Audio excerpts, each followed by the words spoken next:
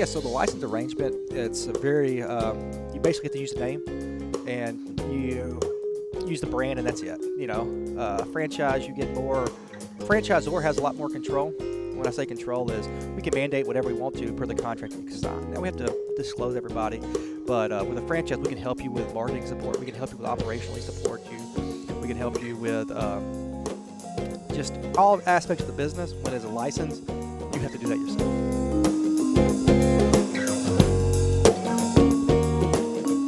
Hello, I'm Jim Fox, and welcome to the Loom Innovation Podcast, where we shine a light on innovation, creativity, entrepreneurship, and the creative people who make our world a better and more interesting place to live.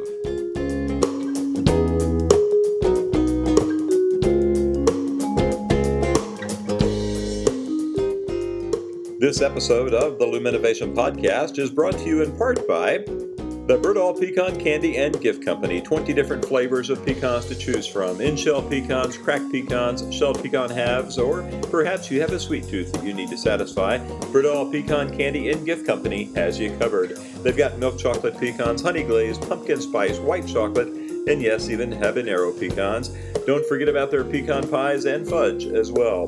If you live anywhere in Central Texas, stop by their shop at 2626 Highway 71 West in Cedar Creek. If you live anywhere else, keep in mind that they mail pecans all over the country. Give them a call at 1-800-518-3870 or go to birdall.com. That's BERDOLL.com. All of the pecan products are grown, prepared, and cooked right there in Cedar Creek by the Birdall Pecan Candy and Gift Company.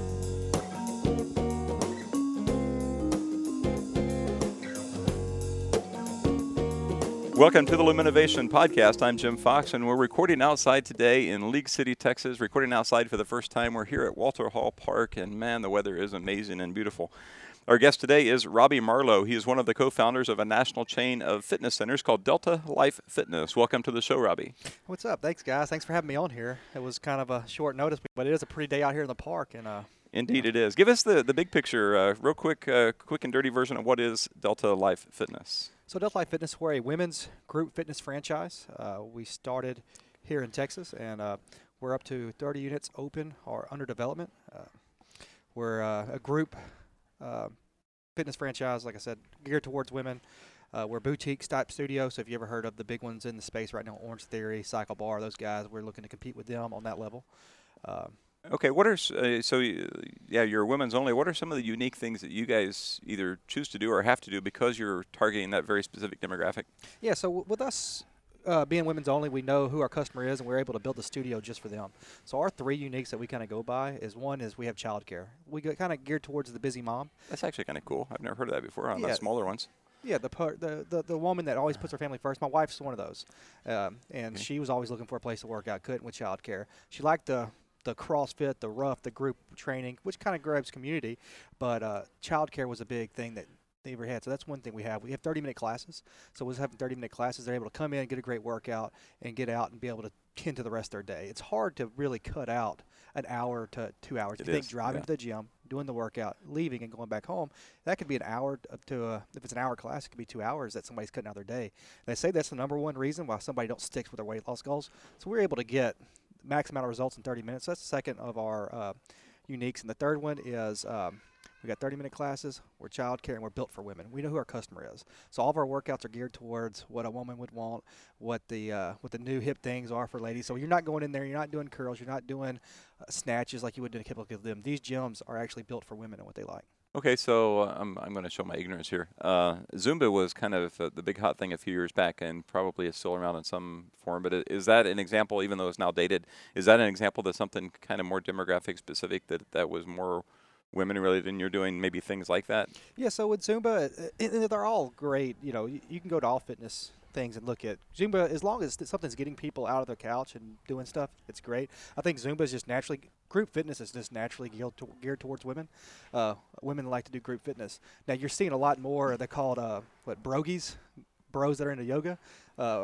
So you're seeing a trend with the men getting into group fitness, but naturally, most group fitness places are 75 to 80% women. So we just took that, we seen that, we're able to make our product exactly for women because we know who they are. We're able to market to them. We're able to to build the product for them. We're able to make the facility just for them, and that's why we geared towards women. Okay, very cool. And when I was trying to figure out a place to do this, the park came to mind for a couple of reasons. One, the weather is amazing, and two is this is very similar to how you got started, right? Talk about back up 8 or 9 or 10 years and talk about how this got started.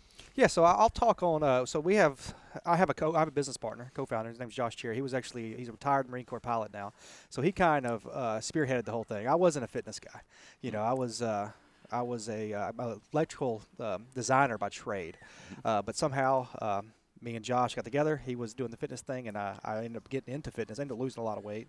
I had high blood pressure. I was young. I was sitting behind a desk, and when you're not healthy and when you're not that way, you kind of get, I don't know, I'm not saying depression, but you get grouchy. You're not feeling good about yourself, so you're miserable to be around. That's where I was at. So my wife's like, you got to do something. So I started eating healthy, started moving a lot, and then a couple months go down, I dropped 60 pounds. I feel amazing. Wow, that's pretty good. Yeah, I feel amazing. I'm running around with my kids. I had one kid at the time, running around with my little girl. And it just felt amazing. I felt, hey, I'm going to change. I want to bring this to other people. So I started in a park. I started a Facebook page. I printed out some flyers. This is 2013. This is early 2013. Printed out some flyers, and I passed them around my hometown. And I thought, man, I'm really going to make a change in this community. So March 2013, first boot camp. So I talked to my mom and my cousin. They're two ladies. I said, hey, y'all come out here. And kind of build an artificial audience to get the ball rolling. Yeah, so I wouldn't be the crazy guy in the park with some weights on the table. So you got a picture out in the park. I've got some weights sitting on a picnic table out there. And my mom and cousin show up, so there's 2 people there. And then I had 3 more people show up. And that was kind of the start for me in the fitness industry. Started with 5 people. Really making a big change in the community, but I just really found a love for it. I did a little 4-week boot camp. I was doing it before and after work, and then did it the next week, and they referred some people. Ended up doing it a couple months in advance, and I had about 30 people out there when it came to about September. And then, September starts getting cold, starts getting dark early. That's when me and my wife kind of ventured out and started a facility. Okay, so Josh, your partner and also brother-in-law, he did some training of this kind of stuff, but for the military, and so he's kind of spun that into more of the civilian world, and you've kind of maybe piggybacked a bit off of his experience and worked together on this then. Yes, sir. So early on, it was me and him. We were doing a lot of it. Then we got our wives involved, which they kind of spearheaded the product side of it now, and we're kind of working more on the franchise and growing that in, which I was more favorable to. I was always an entrepreneur from a young age. Yeah. I always had an entrepreneur mind. It was either I was going to do something, didn't know what it was, so it happened to be fitness, women's fitness at that. But this is where I enjoy more my wheelhouse. My sister-in-law and my wife kind of enjoy the fitness part of it. They're kind of more of the face of the program. If you go into our facilities, the ladies that are on TVs doing the workouts are my wife and my sister-in-law. They create the workouts. So it's a group. It's a family business with all 4 of us definitely having our piece. So you and Josh are kind of the face of it, and that's kind of maybe an unexpected match to be the face of a women's fitness place. But you've got the two ladies right behind you working at. Well, with our brand, we definitely don't want – you see, if you look at our marketing and you look at it, if you go to the website, you don't see me or Josh on it. And we want to make it really about building a community for women, a positive community for women at that. So the more that we can get it away from us and more about the program, I think we're going to build a stronger brand at that. It takes a lot, especially for young men and women entrepreneurs, to be able to say, hey, it's not about us. It's about the program, and it's about the brand. It's really we've grown quite a bit in that area. So people are out there trying to come up with their own idea of how to start a business, and there's tons of ideas and tons of ways to get going. Talk about some of the pluses and minuses that you've discovered with a partnership, not only with just a partnership with any partner, but also a family member, your brother-in-law. Yeah. Well, I think Josh always says, Dave Ramsey said the only ship that don't float is a partnership. I've heard him say that, yep. I think if you look at most successful businesses, there's some type of partnership there. Microsoft, Steve Jobs, and Wozniak. If you look at all the great businesses that are built, you have somebody strong in each area. I think with a partnership, you have to definitely, and this is my take on it, one, you have to be very clear. E-Myth Revisited by Michael Gerber is a good book to read, where you can kind of look at it and you can kind of split the duties. What are you good at? What am I good at? This is what you're responsible for. This is what I'm responsible for. And being from the start very clear of that. So you add that family element. Me and Josh and our families, we can't ever turn it off. So that does add an element to it that's a little bit different, but I think clear communication, which is very awkward for everybody. Sure. And being okay where I might be mad right now, but Yeah, don't take it personally. Just here's input. Yeah, because both our lives are at stake right here. We've risked everything. He retired from the Marine Corps. I quit my job. So there's a lot of, we all got strong personalities, but clear communication, being clear on what you're responsible for, and really playing to your strengths, it really makes the partnership work. So the sooner you kind of realize that, hey, we're in this together, Exactly. we'll get over being mad. Just let's get on with it. So that I think being clear, and then a lot of it's going to have to take a seat back and, definitely for everybody, just, look at what you want in life and say, hey, I might have to do this for now. I might have to do that. Because not all work's fun. It's just not. Yeah, so that's true. Yeah. You have to just pick it up and make sure that y'all both have the same goals and the same vision for the company, and make sure you communicate that to each other. So right out of the gates, what were some of the responsibilities you took and some that he took? So just I was basically from the engineering field. I took more of a operationally sound approach to it. I deal with a lot better. I look at the product. Right now, I do a lot of the development. So right now, if we say we sell a franchise, I go in there. I basically from soup to nuts, general contractor, all the way to the drawings, all the way to the finishing touches of the facility. That's what I kind of do. And so hands-on, swinging hammers and all that kind of stuff to get a new. I will if I have to. Pointing fingers then more likely, is it? Yeah. Pointing making sure everything's where it's supposed to be, making sure that every store looks the same. Because with a franchise, and especially with a brand that we want to keep, we want to make sure when you walk into one, just like a McDonald's, and the earlier you can get that. We're 30 units young, but the earlier we can set that foundation, the better we're going to have when we start growing. Is that you're not going to have, what is this store? This thing. We're trying to keep it where. If somebody opens right next to your territory, it's the same product, looks the same feel. So that's what we're really trying to protect the franchise. So you mentioned McDonald's, which brings to mind what was the movie a couple years ago? The Founder. The Founder, yeah. So with the story of Ray Kroc, and I watched that. I don't know, whenever it came out a couple years back, and it was entertainment. But I suspect that someone like you actually, in some version, that's kind of a documentary. It actually told the story pretty well. I bet. Yeah, no, I think really Ray Kroc is the father of franchising. I mean, we have to pay a lot of respect to him. And McDonald's, if you look at what they've done, it's pretty amazing. And they've actually, created the foundation for everything that we're doing right here. So, yeah, no, the movie was great. I think Ray Kroc, I mean, obviously it swayed one end or the other. You never know what really happens. But, I got to take my hat off to him creating what he created. Yeah, that movie kind of gave a good insight into the process and what that was like and all that. But so how early in the process did you realize that, hey, I don't want to be the one actually sitting in the gym and punching the buttons on the computer, but rather I want to be a franchise operator? How early was that decision made to go to franchise as opposed to individual ownership? So we started out was a license, where you just like a one-page license. And some of these early franchises you look at, Dairy Queen and those guys, they still got a one-page license, just in perpetuity. So we started off as a license, kind of just selling territories. Ended up getting about 15 units, and we realized, like, hey, we have something here, and we want to be able to control a certain part of it. What I mean by that is some people are really good at executing a playbook. Some people want to be players. Some people want to be the coach. Some people need to be led that way. Okay. And when you don't, if you look at like something like CrossFit, you never know what you're going to get when you go into a CrossFit. So it's up to the individual owners and coaches to set up the plan how they want it. Everything. Okay. So we really were looking at, we want to build a brand, and we want to build a brand that's great and that helps all these families. We don't, when somebody came into Delta Life, they came into Delta Life because they wanted the brand. They didn't want to create their own thing. So the more we help them out, the more successful they can be when they can just deliver a great product. So a customer could, in theory, kind of blindly walk into any one of the stores anywhere in the country and get a very similar experience. That's the goal. I see. And that's the goal. I see how you said that it doesn't always get accomplished, but that's really what you're aiming for. It's work on both sides. It's us making sure that we have a clear vision and we communicate that to the franchisee, and it's the franchisee's responsibility to deliver the mission of the company. And we got to make sure just naturally, it's a cone. When you stay on top of them, that cone shrinkens, and when you don't, it widens. I see. Yeah. So we got to make sure that those walls come in, and we all on the same page. Tell the listeners a bit about the differences between license arrangements and franchise arrangements. Yeah. So the license arrangement, it's a very you basically have to use the name, and you use the brand, and that's it. Franchise, you get more. Franchisor has a lot more control. When I say control is we can mandate whatever we want to per the contract that you can sign. Now we have to disclose everybody, but with a franchise we can help you with marketing support. We can help you with operationally support you. Okay. We can help you with just all aspects of the business. When it's a license, you have to do that yourself. And when we were a license, we kind of started blending into that area because everybody wanted us to help them with marketing. Everybody wanted us to help them with that stuff. And when we realized that, we said, well, for us to best support the stores, let's go to a franchise. Got it. Okay, so licensing, a person could pay the licensing fee and put a sign up on the front of the store and then run whatever they want behind the sign, right? Yes, sir. I see. And that's really not good for brand unity. Not if you're trying to build something in the long run, I think, and not just the long run, I think operationally too. I think if you're a part of the gym business, you realize even with CrossFit gyms, and I hate beating up on CrossFit because I think got me, I love the brand CrossFit, but the CrossFit's about building athletes.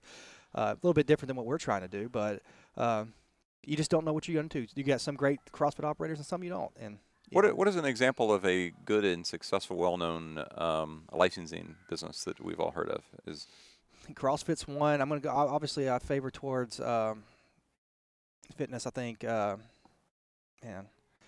probably some of these snow cone stands are probably more licensed than they are franchising. I see. Okay. You know, things that you see.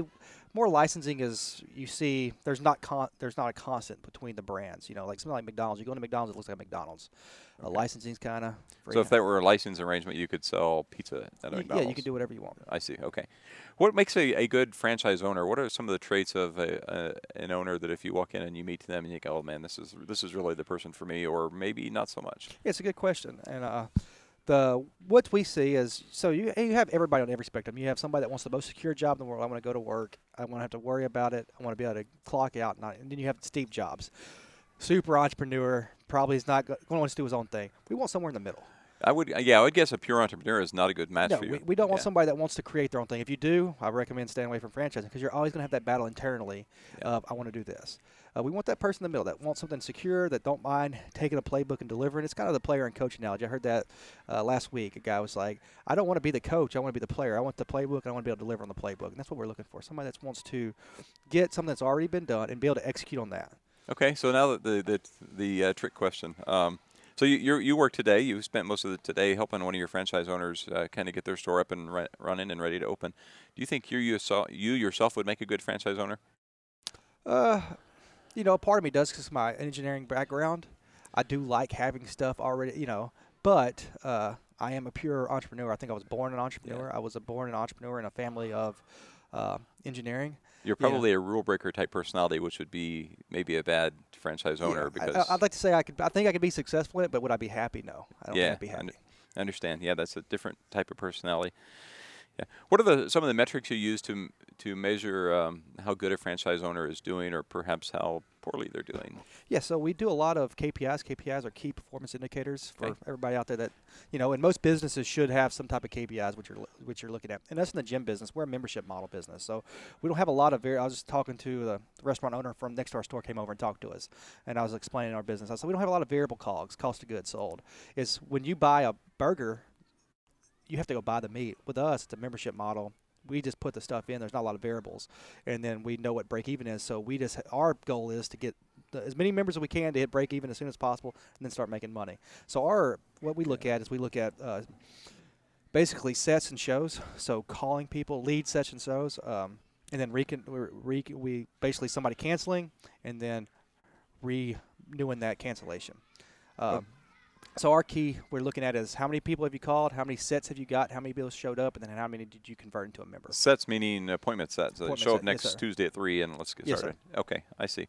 Very cool. And so with those 4 or 5 metrics, you can pretty much just almost blindly say if that franchise is going to be successful Exactly. or not. So what our goal next year is basically get that where it's on basically a form they fill out every Friday.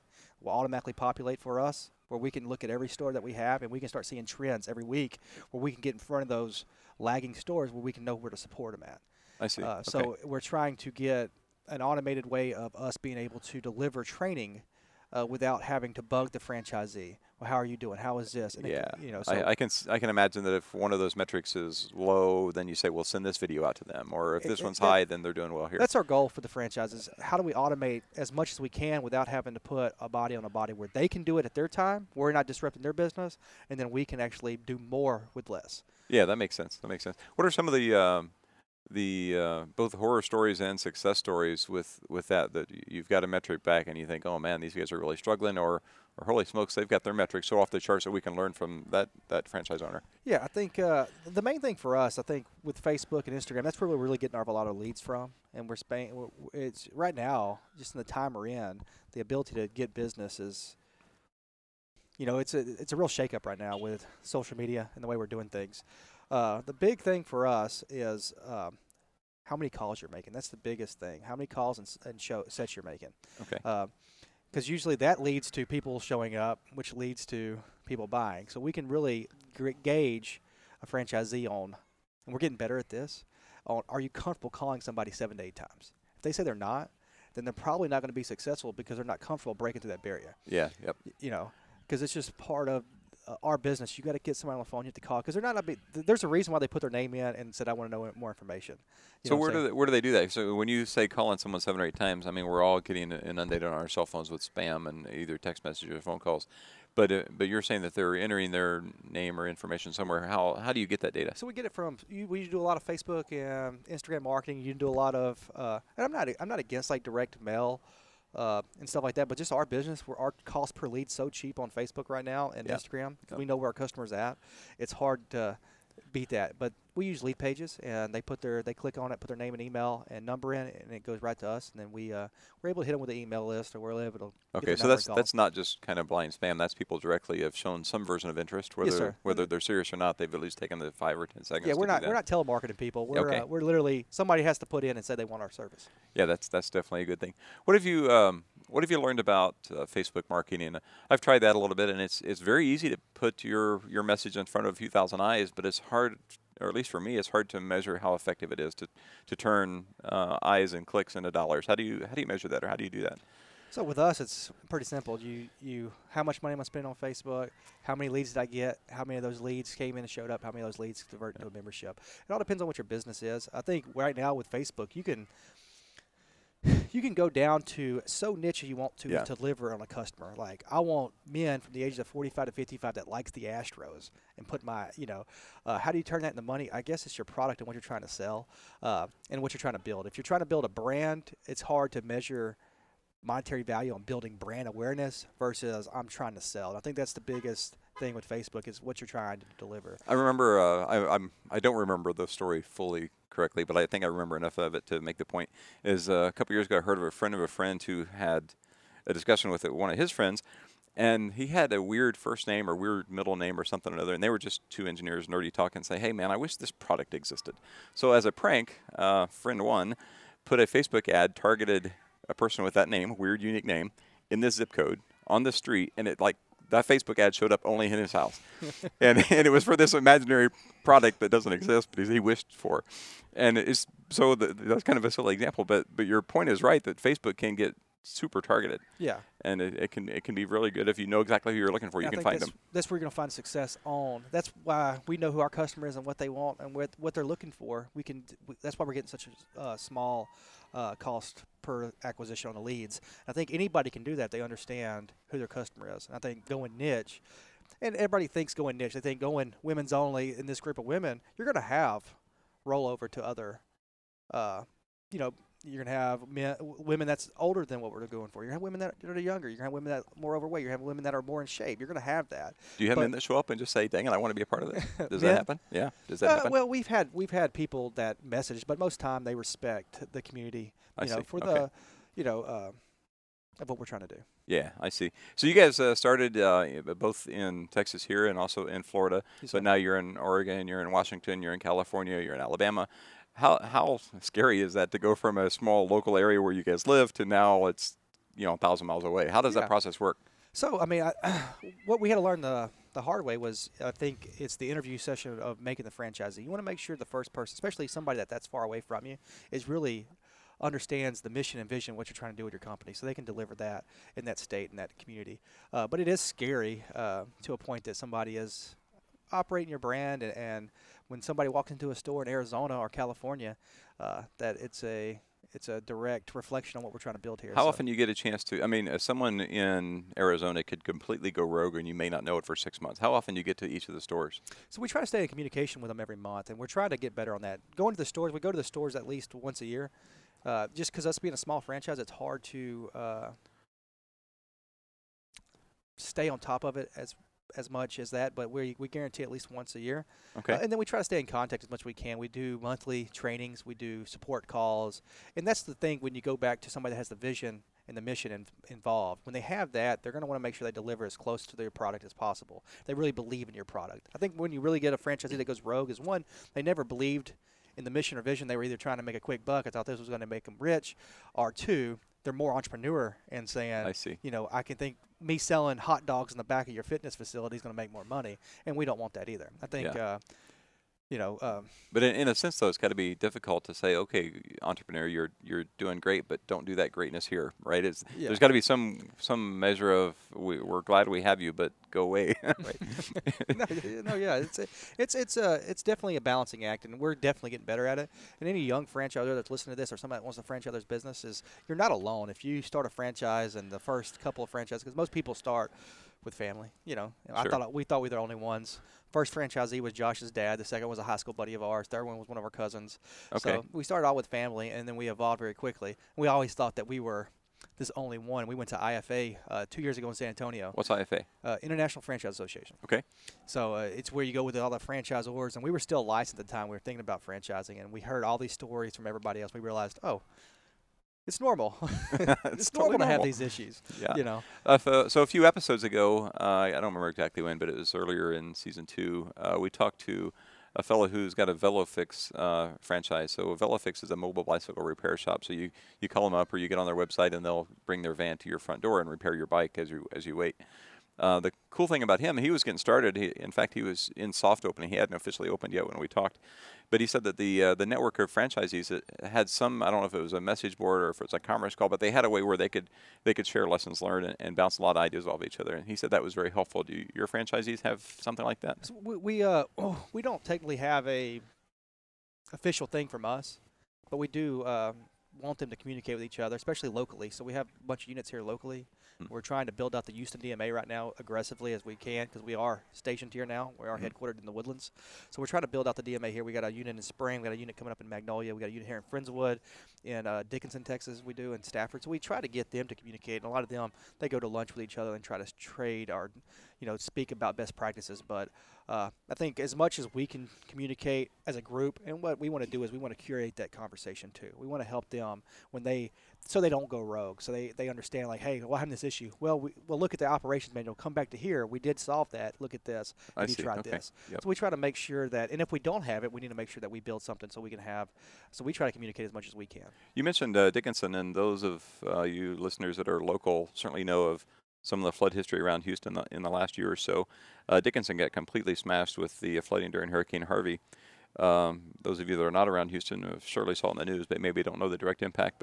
But that store, I'm just going to assume, got flooded. They probably got tore up pretty good down there. So how does the corporate step in to say, okay, we understand and we're here to help, or maybe not? Yeah. So I mean, so we came in and we relieved all of them from their royalties, obviously for a set amount of months. Okay. We had all of our gyms in Southeast Texas got flooded. Gyms around here got flooded. It just shook up this whole area. And with us being strongly based here in Houston, it definitely did hurt us.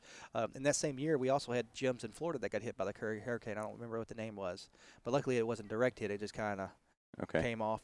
But we and I think most brands do. And we had a franchise mentor with us, and we kind of asked her, what should we do? And we relieved them of the royalties. We came down and helped them. We bought some equipment for one gym that was totally flooded.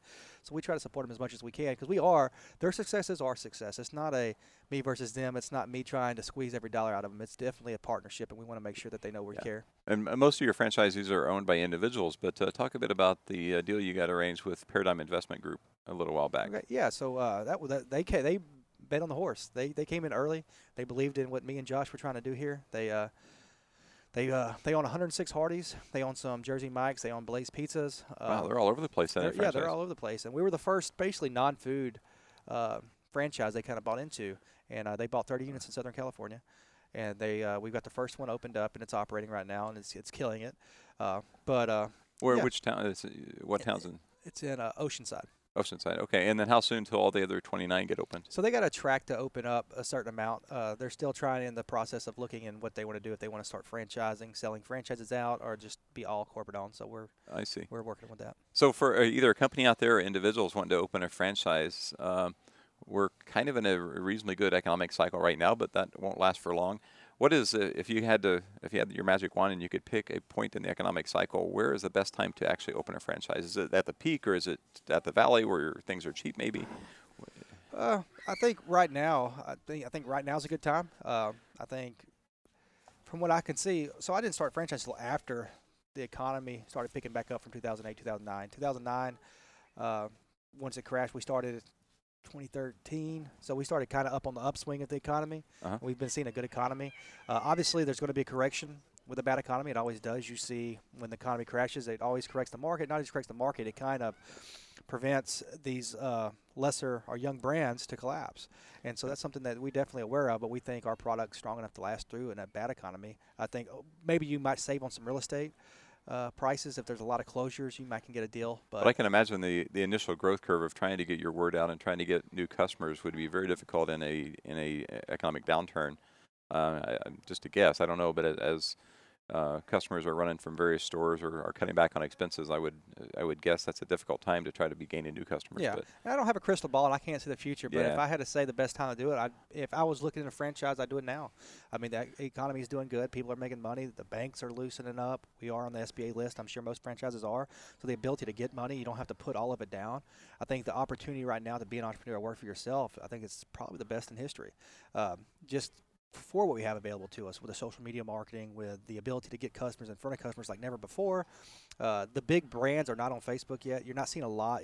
They're still trying to figure that out. So Okay. I think there's a time right now, especially in your hometown, wherever you're at, to be able to capture market share. You can do that.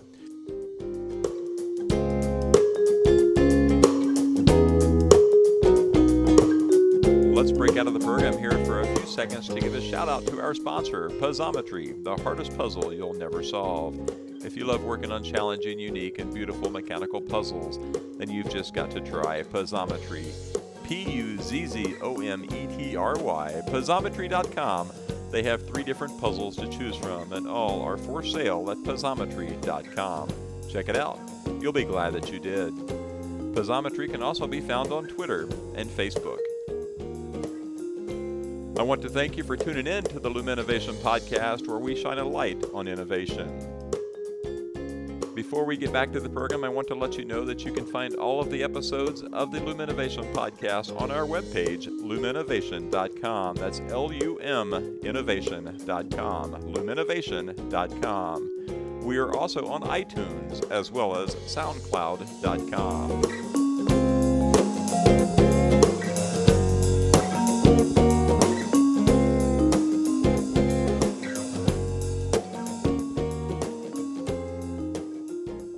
So what if someone out there is wanting to start a franchise, but maybe fitness isn't quite their thing? From what you've seen and what you've learned, what is, I don't know, you can name names if you like, or maybe just general traits, but what are some really good franchises that would be good to get into? And then on the flip side, what are some, you probably don't want to name bad companies, but maybe some traits in franchise agreements that for people to avoid? Yeah, so definitely if you're going to get into a franchise, you need to call the other franchisees and do your due diligence. Okay. Because you want to make sure the unit economics make sense. You know what I'm saying? That you can make money at the storefront. If I was going to open a franchise myself, I'd probably go with a service-based. What I mean service-based is away from products. You don't have to worry about inventory and buying and selling and all that. So, right? if I had to go into a franchise system, it'd be more maybe some kind of home service-based, fitness-based, but, anything that's giving the customer a product without me having to tangibly go out and buy inventory. Yeah. Where I can scale up into a smaller area. Restoration One, those guys, stuff like that. Okay.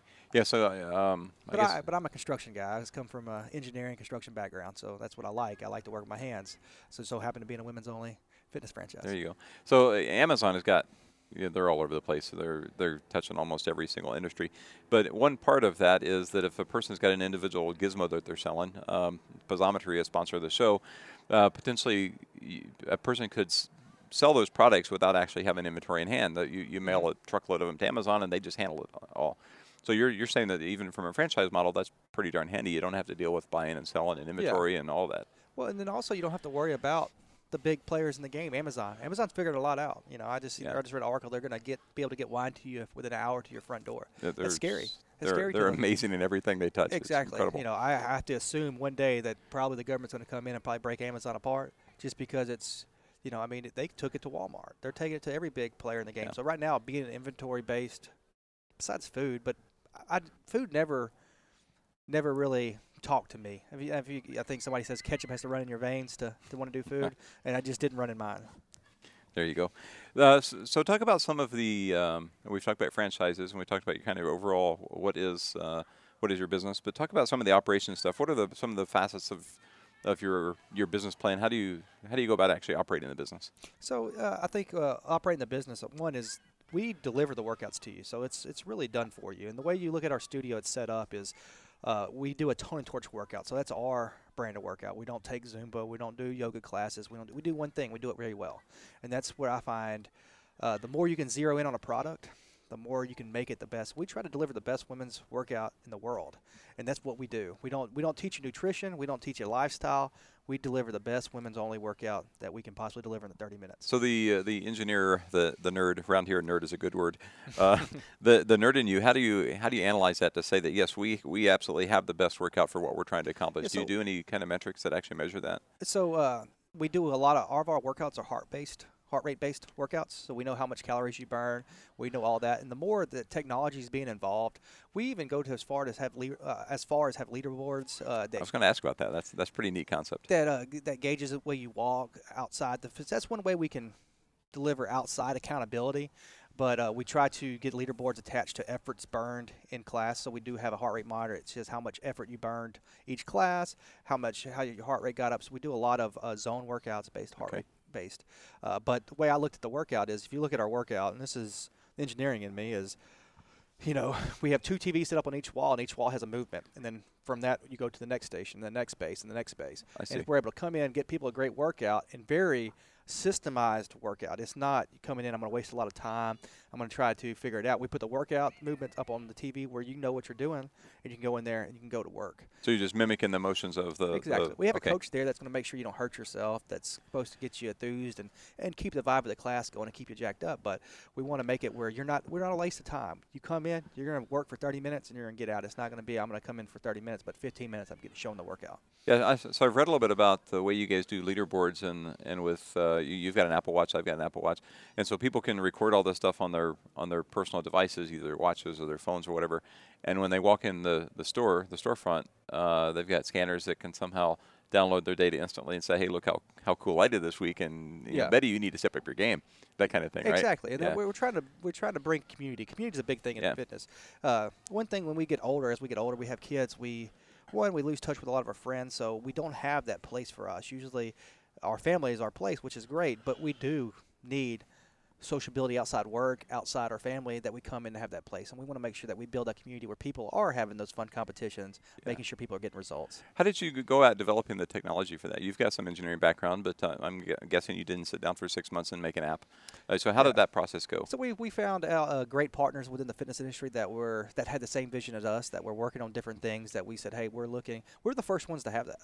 It was pretty cool for us. It was one, maybe early as a franchise, we maybe shouldn't have put our resources into something like that. We probably should have maybe vend out, but that was really important to us to hold people accountable outside the facility. So we partnered up with some guys in the facility that was already building stuff like that for themselves and said, hey, can we have that? So it kind of goes back to the point I've heard from many people on the show here, is that do what you're good at, but recognize what you're not good at, and then hire those things out. Oh, absolutely. And then the more you can run lean. I like to run lean in business just because you're able to. I don't want to take a lot of money out. I want to live my life. I want to be comfortable. I don't want to. My goal is to make this the 1,000 units. We're looking to change 1 million lives by 2028.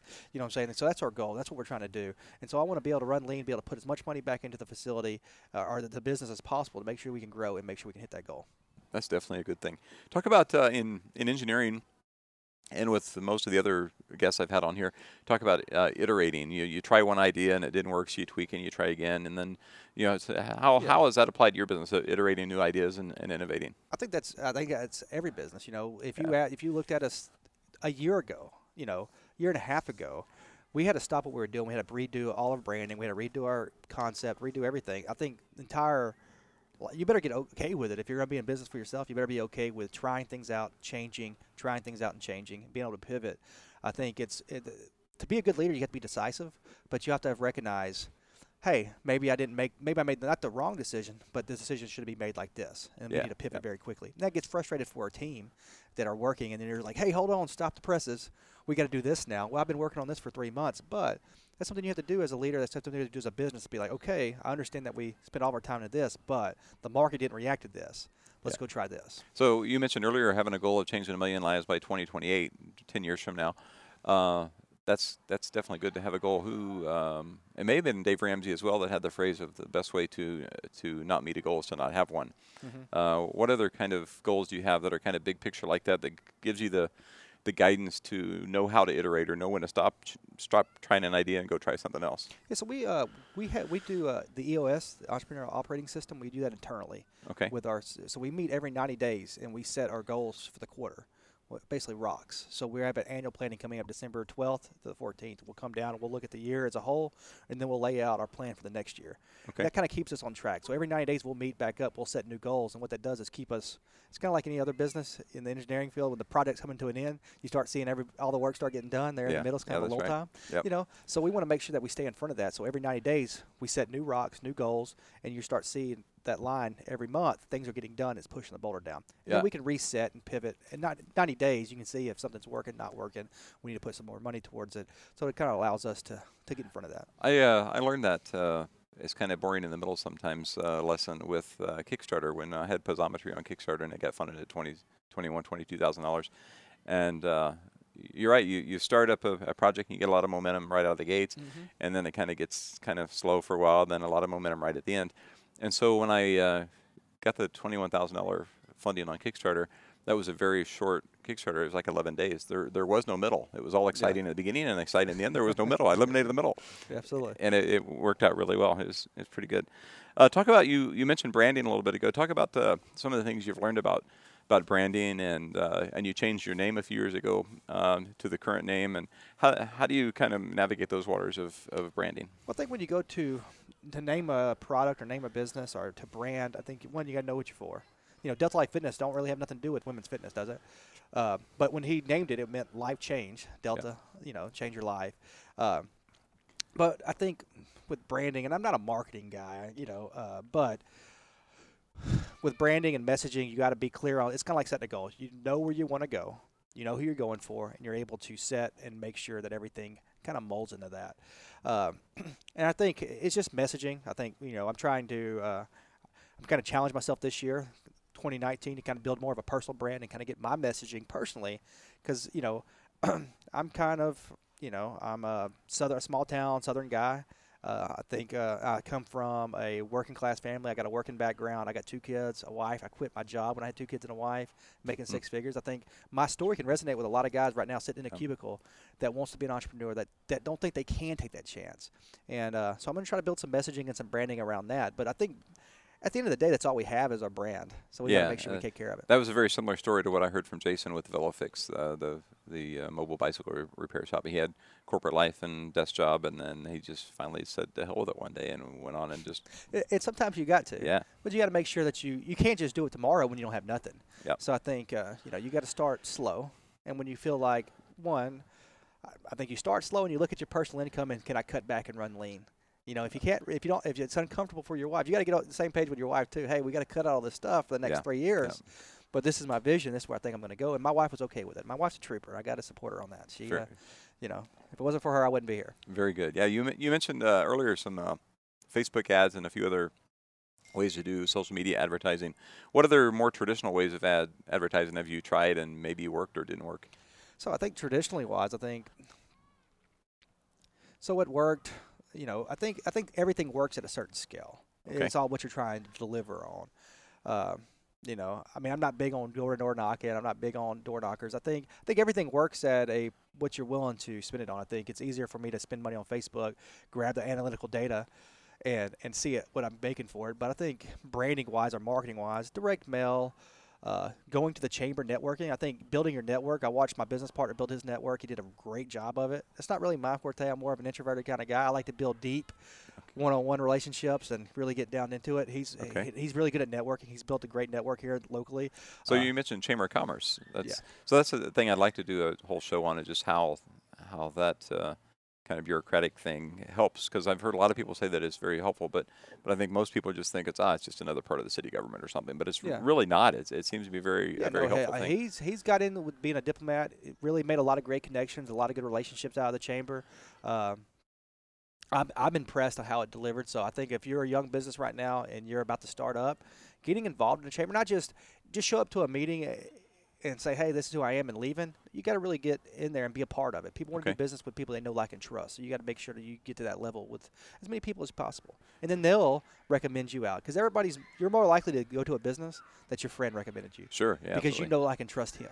Yeah, absolutely. So back to the advertising. Have you tried billboards, TV, and radio, the traditional kind of big three, or even maybe even newspapers? Do those work anymore? Where do people spend most of their time at?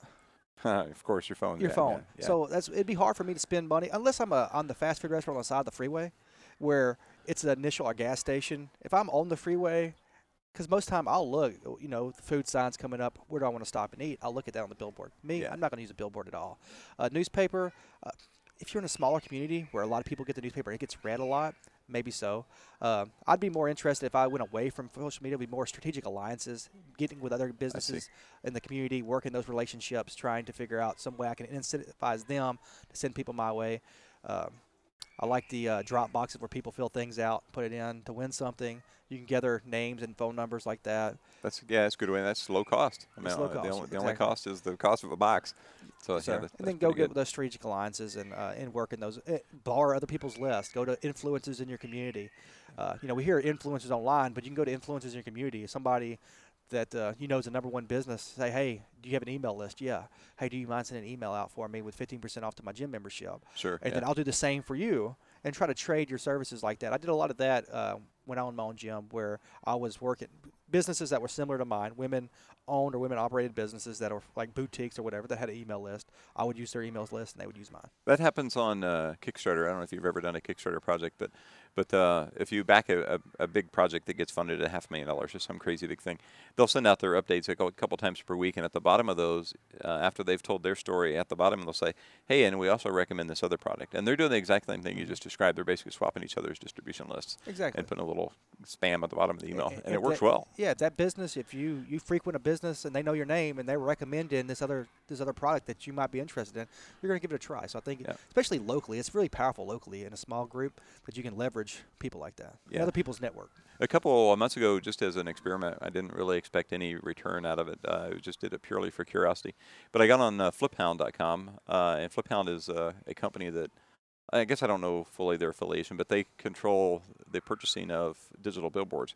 So you can go onto fliphound.com, and there's, 50 or 100 or 200 digital billboards throughout the country that you can go on there and see what inventory is available for you to buy ads. And I found that it was kind of a neat marriage of new technology where you're ordering online, but it's the old school billboards. It's billboards that have been along the road for 70 years or 100 years. And that's kind of a thing I want to dig into and learn a little bit more about. But it's neat where you can change your ad every 5 or 10 seconds, so 30 seconds on those billboards, and where you get a lot of messages up. But didn't know if you tried anything like that. I just don't know how many eyes versus this right now. Now this is eventually going to get crowded. The cell phone, I'm pointing at my cell phone. I know they can't see it. Yeah. But Facebook, Instagram, eventually going to get crowded. And when that gets crowded, all that money that went to the billboards are going to go to Facebook. And that's when those billboard prices are going to come down. And when they come down to a certain price, maybe it's worth it. I was surprised that when I was looking at those, some of the digital billboards around here, there's one just 2 or 3 miles from here on Eagle Bay Boulevard. Listeners, you surely don't know where that is. Another one up in Baytown, Texas. But the one that I found that was cheap for like $200 a week was up in Greenville, Texas, just east of Dallas. So I actually bought a time slot on there for $200 a week for a full slot, and I bought half a slot or something just to try it, just to see how it worked. Yeah, and I recommend that. I'm more comfortable with social media marketing right now than I am that, but I think this is going to get crowded. Right now, we're still early in it. Right now, you're still getting pretty cheap cost per clicks. I think if I'm listening right now and I'm looking for something to do on a side hustle, maybe getting into social media marketing, understanding that. I know that's a whole thing, man. That's You know, I need to do a whole show just on that. How to crack that because it's nut. very interesting and it's very lucrative because everybody wants to do it. Everybody needs it. Absolutely. What are some of the hardest hurdles you've had in the last 8 or 9 years doing this? What's the one thing that just nearly kicked your butt? So personal, just growth. Honestly, like the business is only going to be as good as me and my business partner are. And then even like so, when I quit my job and did this full time, and I was not the guy I am today. And business will humble you. You know, you'll have a lot of times you'll have early success, and you'll start walking around like, man, king of the world. Yeah, I'm king of the world. Nothing's going to stop me. I promise you, it will humble you. But just really, I mean, I hate to bring it back to me, but anybody listening, if you're going to do great things, if you're going to challenge yourself, getting in front of that. And I understand OJT, on-the-job training, is the best you can get. That's kind of where I'm at. But honestly, getting books, finding mentors, that's probably helped us, probably jumped a lot more hurdles than we ever – it's fast-tracked us is we always had a mentor, our coach. We always paid somebody to hold us accountable and then kind of guide us around those obstacles. You're doing good at hitting my bullet points. I was going to ask about mentors and books right there. So you hit them both. What are you mentioned a book earlier? What are some of the books that you read that have helped, and how do you go about finding the mentors that are helpful to you? Yeah, so the books I recommend is really kind of guided our business. One was The Go-Giver by Bob Berg. I really like the book. It's a quick read. The Go-Getter? Go-Giver. Go-Giver. He's got a couple of them now, but the Go-Giver, the first one, I read that. It kind of helped me with customer service and dealing with a customer and understanding that. Being in engineering, I wasn't the best at that, but I learned how to get better at it. Another book is Traction. That's what we kind of the EOS system. If you're running an organization, you need structure. Traction's a good book. How about Tipping Point? Have you read Tipping Point by Malcolm Gladwell? Yes, sir. It's kind of an interesting that might fit in. It's talking about social trends about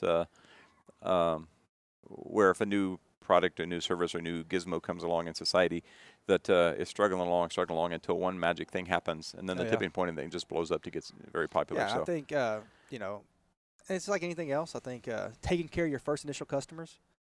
Even with the podcast, if you're trying to create a social media brand, if you're trying to create a clothing brand, whatever you're trying to really put the love and passion in your first customers, we have a tendency to, and this is I'm a millennial, I have a tendency to want things now. Yeah. And being patient and taking care of your you take care of your small group, and that group's going to grow. You take care of those guys.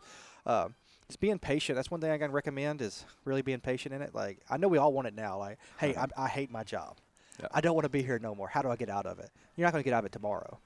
But being patient, understanding your building blocks, seeing where you want to go, but understand it's going to take a long time to be there. It's weird that you said take care of your customers because folks at home, you can't see this, but I'm holding up a small shape of Texas thing, about 3 or 4 inches wide, and I'm using it today. We're outside for the first time recording outside, and I didn't know if it was going to be windy, so I brought this along as a paperweight in case the wind was blowing. Turns out it's not windy, so I didn't need it.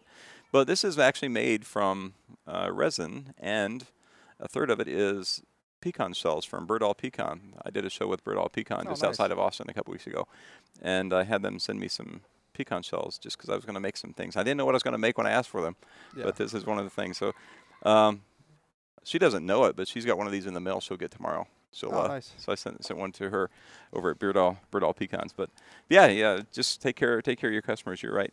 We mentioned a minute ago about some of the hurdles that kind of kicked your butt. But on the flip side, what are some of the things where you just finally said, "Wow, I really made it. This is we're really kind of cruising here now." Yeah, man, I think it was when we stopped in early 2007. We moved from Florida to Houston.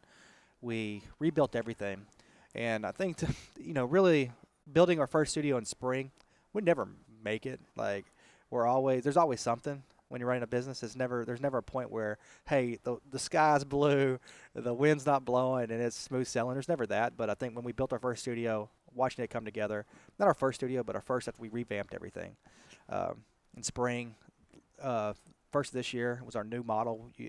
I'm pointing at the brochure right here, but if you go to our website, deltalifefitness.com, you can kind of see our branding and stuff. When all that came together, it was really kind of the moment where we're like, okay, everything we had in our heads finally here, because we cash flowed this whole thing. It was a sell, build, bootstrap type of thing, even up to this point. And that's kind of where I realized when it all came together, and it was like, okay, what we envisioned over these years, all the hard work, all the mistakes, all the learning. It's finally coming together. It's kind of coming together. Very cool. And speaking of coming together, our time is about up. We're about 50 minutes into this thing. Give a shout out again for your websites, your social media, and your contact information. And any last shout out of something we may have missed. Yeah, so website's deltalifefitness.com.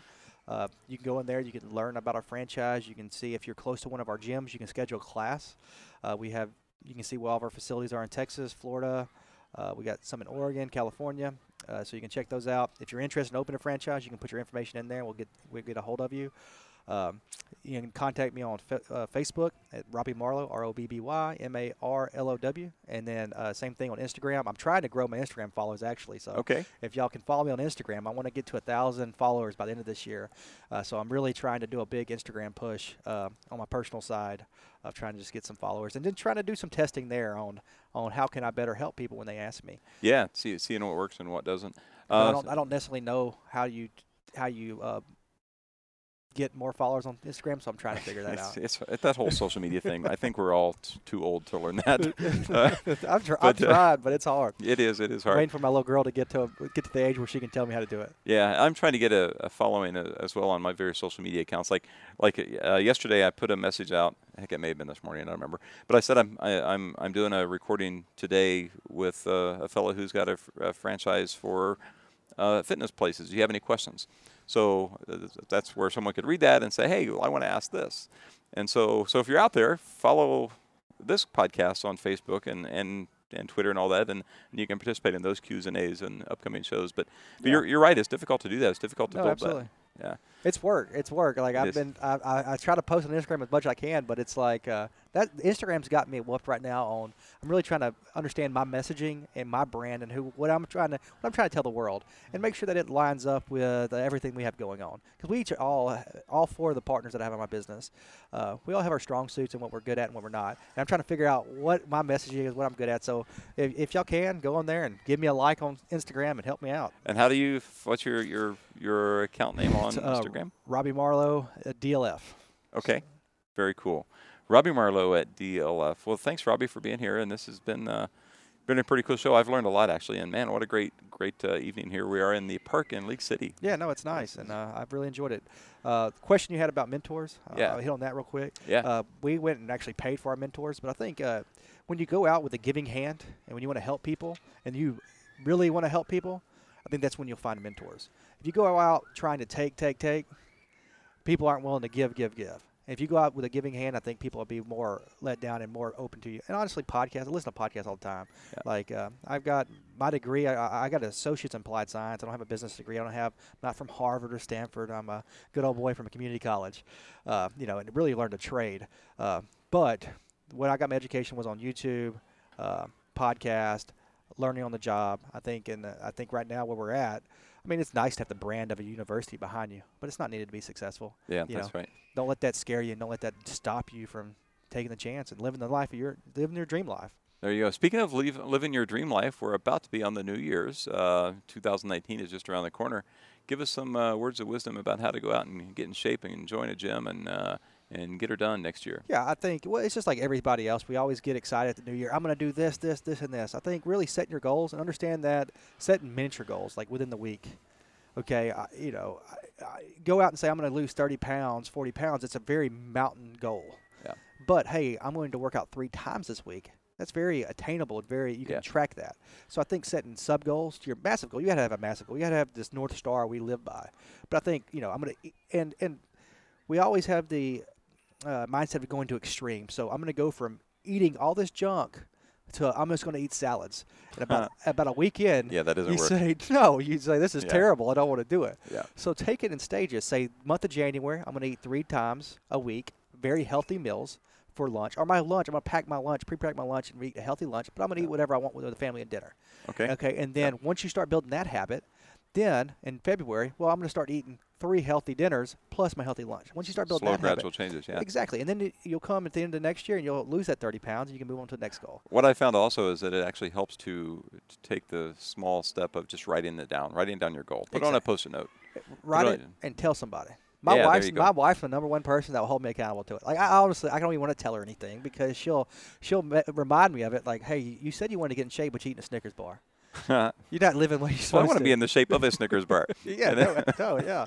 But she definitely lets me know about it. She's my number one accountability holder. Very cool. Well, if you're out there listening, when January 1 rolls around, go find the nearest Delta Life Fitness near you and join up and support these guys. They're out trying to get her done and get a new franchise up and running and trying to do this whole entrepreneurial spirit thing.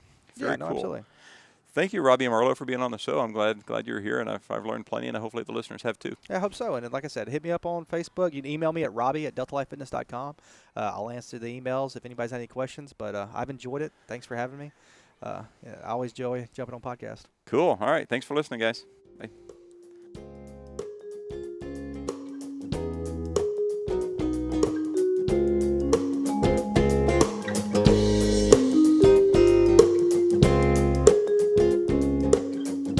I'm Jim Fox, and thank you for listening to the Luminovation Podcast, where we shine a light on innovation, creativity, entrepreneurship, and the creative people who make our world a better and more interesting place to live.